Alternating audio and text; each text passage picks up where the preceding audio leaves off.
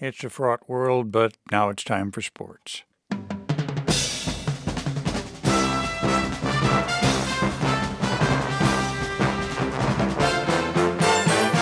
Baseball playoffs, good teams, goodbye. Is the postseason broken? Howard Bryant of Meadowlark Media joins us. Howard, thanks so much for being with us. Good morning, Scott. How are you? I'm fine, thanks. So we're going to talk about the championship series in a minute, but I got to begin with who's out. The Atlanta Braves, Baltimore Orioles, LA Dodgers, and Tampa Bay Rays had the best regular season records, all of them now eliminated. Many fans, I seem to be palpably, and I just don't mean in Los Angeles and Atlanta, are outraged over this new playoff format, which expanded the number of teams to make the postseason. What do you feel? I think it's a disaster, and I think baseball knows it's a disaster, and I don't think they know what quite to do about it. But we started this season talking about all the new rule changes, the pitch clock and the stolen bases and everything, and now we end the season talking about the disastrous postseason setup. And the reason why it's disastrous is because you play baseball every single day. There's so many games. There's 40 spring training games and 162 regular season games, and the reason why you do that is to determine who the best team is and who the best teams are. And those teams are the ones that are supposed to make the playoffs. It's not basketball and it's not hockey where your best teams are going to win in the regular season and pretty much in the postseason, especially in basketball.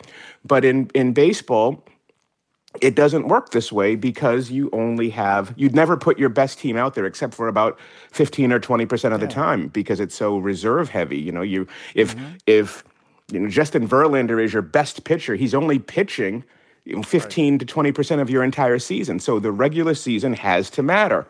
So what happens here, Scott? What do we get? We get Miami, 20 games out, a playoff team. Arizona, 16 games out, a playoff team. Philadelphia, 14 games out. Toronto was 12 out. So baseball's got to do something. And otherwise, what is the point of playing all of these games if these mediocre teams are going to be the ones playing for championships? Yeah. Let me ask you about who's still playing. American League Championship Series, the Battle of Texas, the Rangers against the Houston Astros. Both teams kind of flagged at the end. First game's tomorrow night. Who has the edge? Yeah, exactly. But let's go one other place, Scott. Yeah. That doesn't mean that what's happening on the field is not exciting. The Philadelphia Phillies are a great team. They're a great postseason team that you do not want to play in a short series. They weren't great during the regular season, but boy, when you play them in a 5-game or a 7-game series, my goodness, because they've got stars. Bryce Harper is everything that he was cracked up to be. Yeah. I love this series. I love Bryce Harper's love for Philadelphia. Absolutely, and he signed that 13-year contract with no opt-out because he wanted to commit to Philly, and he has done everything that was asked of him. And let's also not forget, the Phillies are the defending National League champions. They almost won the World Series last year, so it's not like they're a bad team, and they are fun to watch, and they can score. I'm really looking forward to this. But the one I really want to see, Houston. Go ahead. All right. Is Texas-Houston. Texas-Houston, you've got Dusty Baker, World Series champion last year, 74 years old, against Bruce Bochy, three-time World Series champion.